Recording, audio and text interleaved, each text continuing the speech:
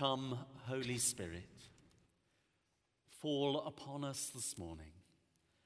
A light on my words, a light on all of our hearts, that we may hear your word this morning and be equipped to serve you and speak your love. In Jesus' name, amen.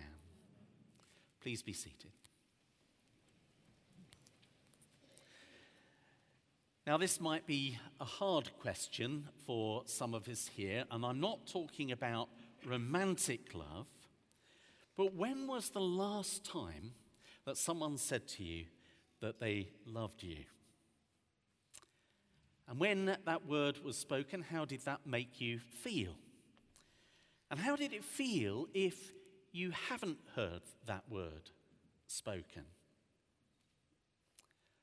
And also, when was the last time that you told somebody that you love them? How did saying those words make you feel? Did you find it hard to say those words, or did they come quickly? And if they were hard to say, what holds you back from speaking those words aloud? I would encourage you, because there are many people who don't hear those words said to them, I love you, to remember we are the body of Christ. We're to love one another, and we should speak those words to each other, because some people never hear those words. Hold those thoughts for a moment, because I'm going to come back to them. Jesus came from Galilee to the Jordan to be baptized by John. We've just sung about it. And the baptism is recorded in all three of the synoptic Gospels, Matthew, Mark, and Luke.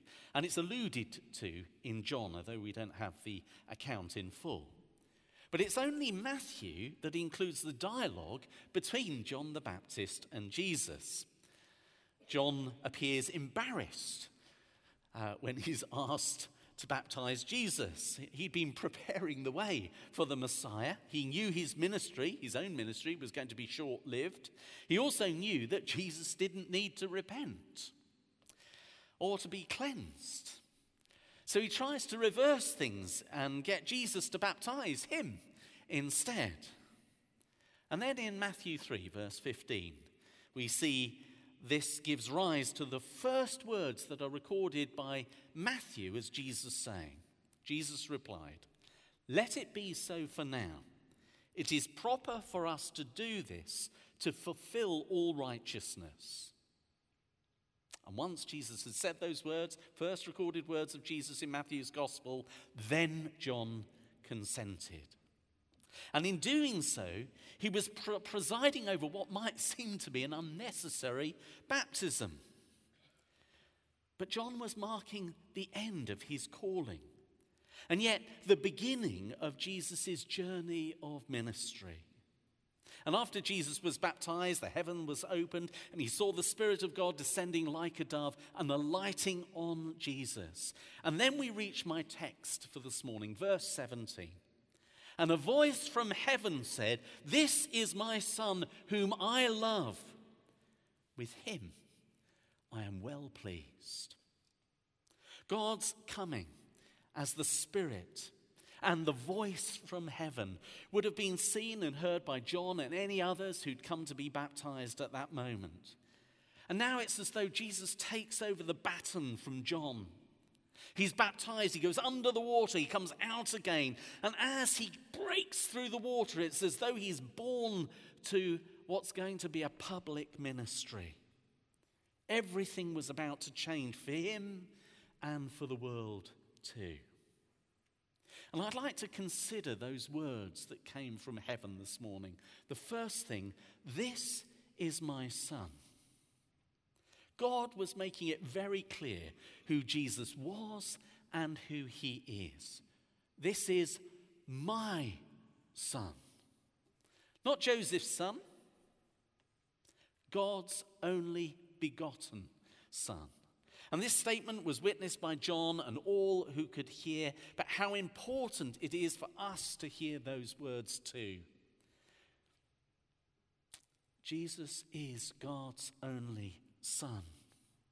And Jesus needed to hear those words too. And he would need to hold on to them later. Soon afterwards, he was going to be led out into the wilderness. And the tempter was going to come to him. He said twice, "If you are God's son." I am God's son. God told me so. He was seeking to question the truth about Jesus, get Jesus to doubt who he was. But Jesus held on and quoted scripture back. And it's interesting that on the cross, at the end of Jesus' life, Matthew records those passing by taunting Jesus, "If you are the Son of God, come down from the cross." But later on, after Jesus' death and an earthquake, there's a declaration from the centurion, truly this was God's Son, the Son of God. So those words from heaven, "This is my Son." Just as God knows the truth about Jesus, he also knows the truth about us. We are God's children. And I want to say today, you are sons and daughters of God. 1 John 3 verse 1. "See what great love the Father has lavished on us, that we should be called children of God. And that is what we are," John says, "because of Jesus." And the tempter will come to us at times and cause us to question that truth. Are we the children of God? Are you a son of God? Are you a daughter of God? And we must hold on to those words that we hear time and time in the Bible, that we are God's children. And we need to rediscover who we are, what it means to be the sons and daughters of the living God. "This is my Son, whom I love." God tells his only Son that he's loved. How important it is to speak out those words. Jesus knew it was so, but how important to hear them at that particular moment. And again, how he must have held on to those words that were spoken throughout his ministry, how they must have sustained them, how upon the cross he must have held on to those words, "Whom I love." This is my Son whom I love. And there's a lesson to be learnt here about how crucial it is to tell people that we love them. So many people in the world long to know that they are loved. They need affirmation and a sense of belonging. And time again, if you watch the films, if you watch TV programs like Long Lost Family, if you listen to the words of songs and pastoral encounters, there's something deep within us that needs to be loved and to love.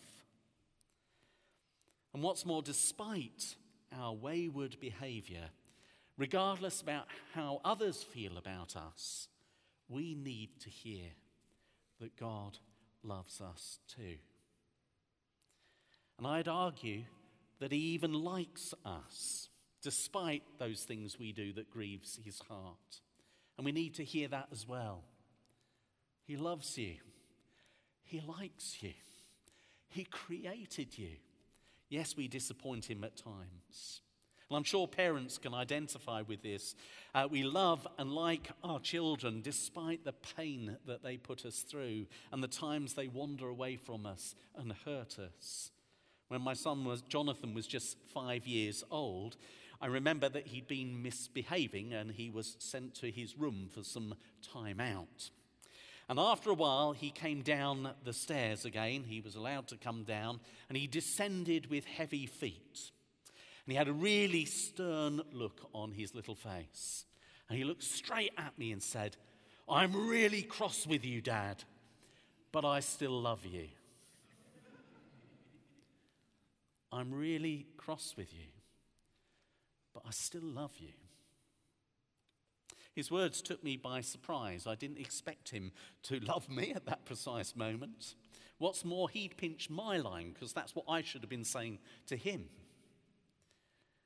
But our loving God, despite our fallenness, longs to be in a relationship with us. He loves us. God is love. And he is desperate for an intimate relationship with us. Something he's made possible through his Son. Let me read from Brennan Manning. The furious longing of God, Dan Berrigan writes, is not reduced to a thing, a grand ideal. It's not reduced to a plaything, a caged songbird for the amusement of children. Manning says, it cannot be tamed, boxed, captivated, housebroken or temple broken. It's simply and startlingly Jesus. The effulgence of God the Father's love. God loves us. And our Heavenly Father desperately seeks to be in a relationship with us, a union of love. And he takes the initiative. He seeks after each one of us. And by his grace, he's constantly wooing people to himself. John Vernier, the founder of the L'Arche Communities for Adults with Learning Disabilities, is a theologian and wrote these words. It is not reserved, talking about God's love, for those who are well-known mystics, or those who do wonderful things for the poor. It is for those poor enough to welcome Jesus. It is for people living ordinary lives who feel lonely. It is for all who are old, hospitalized, or out of work, who open their hearts to trust Jesus and cry out for his healing love. Why is this? Because at the heart of it all, God is love.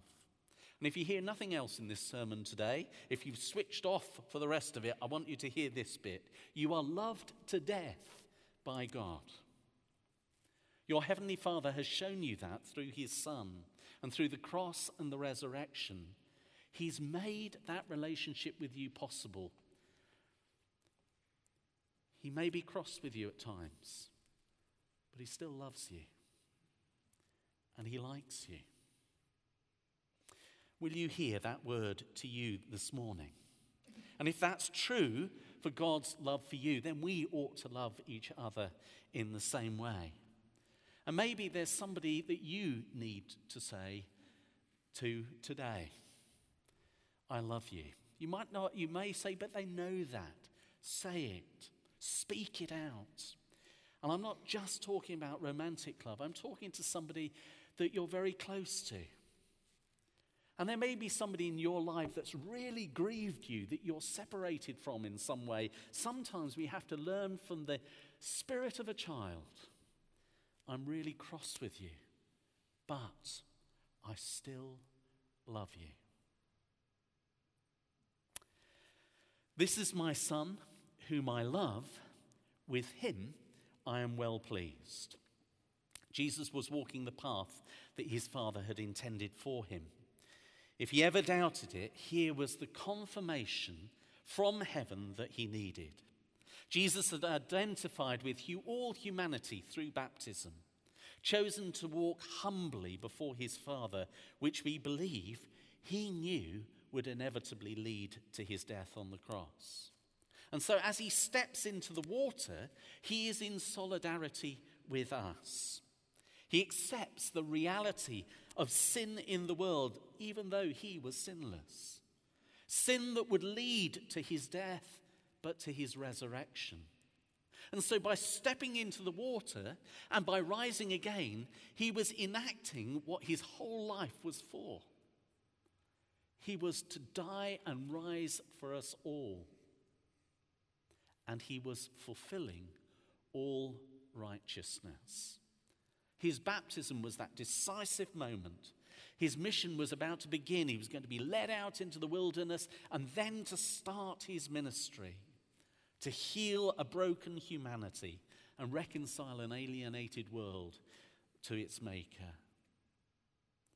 Matthew believes that Jesus was being obedient to what was his calling. And those words that Jacob read for us from Isaiah 42. Matthew believed Jesus was the fulfillment of those words. The prophet said, "Here is my servant whom I uphold, my chosen one in whom I delight. I will put my spirit on him, and he will bring justice to the nations." And a little later, "In his teaching, the islands will put their hope." Read through those words again later. See how Jesus fulfills them ultimately. And if we want to hear God's affirmation over our lives, what we need to do is know that we're loved by God, and in response, to walk humbly in the footsteps of Jesus. Listen for God's voice. Respond to his teaching. So often, what we do is seek affirmation from other people rather than from God himself. We have that sense of selfishness within us that wants us to be popular in the eyes of other people. We want other people to be proud of us. We need to be needed. We govern our behavior because we want popularity, when ultimately it's the audience of one that matters. And I believe it's when we get that audience of one right with our Father in heaven, and we respond to his love, and we walk in humility as he leads us, then love is enabled. It's easier for people to tell us that they love us, and we are caused to tell others that we love them. This is also why our baptisms are so significant, whether it was as a child or as an adult. And if you haven't been baptized, I encourage you to think how that was a beginning for Jesus and a beginning for so many people. Because it's through it we acknowledge the sin that separates us from God. We are immersed by water and we emerge cleansed spiritually to receive what God intends for us, and that is a new beginning. And it's not something for a moment. With a child, it's something that we pray for them for the future. But we are entering into that pattern of dying to self, rising to new life with God, that should be the pattern within our hearts all the time. The theologian Jane Williams put it this way: Jesus shares our reality so that we can share his. It may be hard and painful to let go of the approximation of reality that we thought was the world, but as we step down into the waters, we hear the voice of truth calling us beloved and pleasing.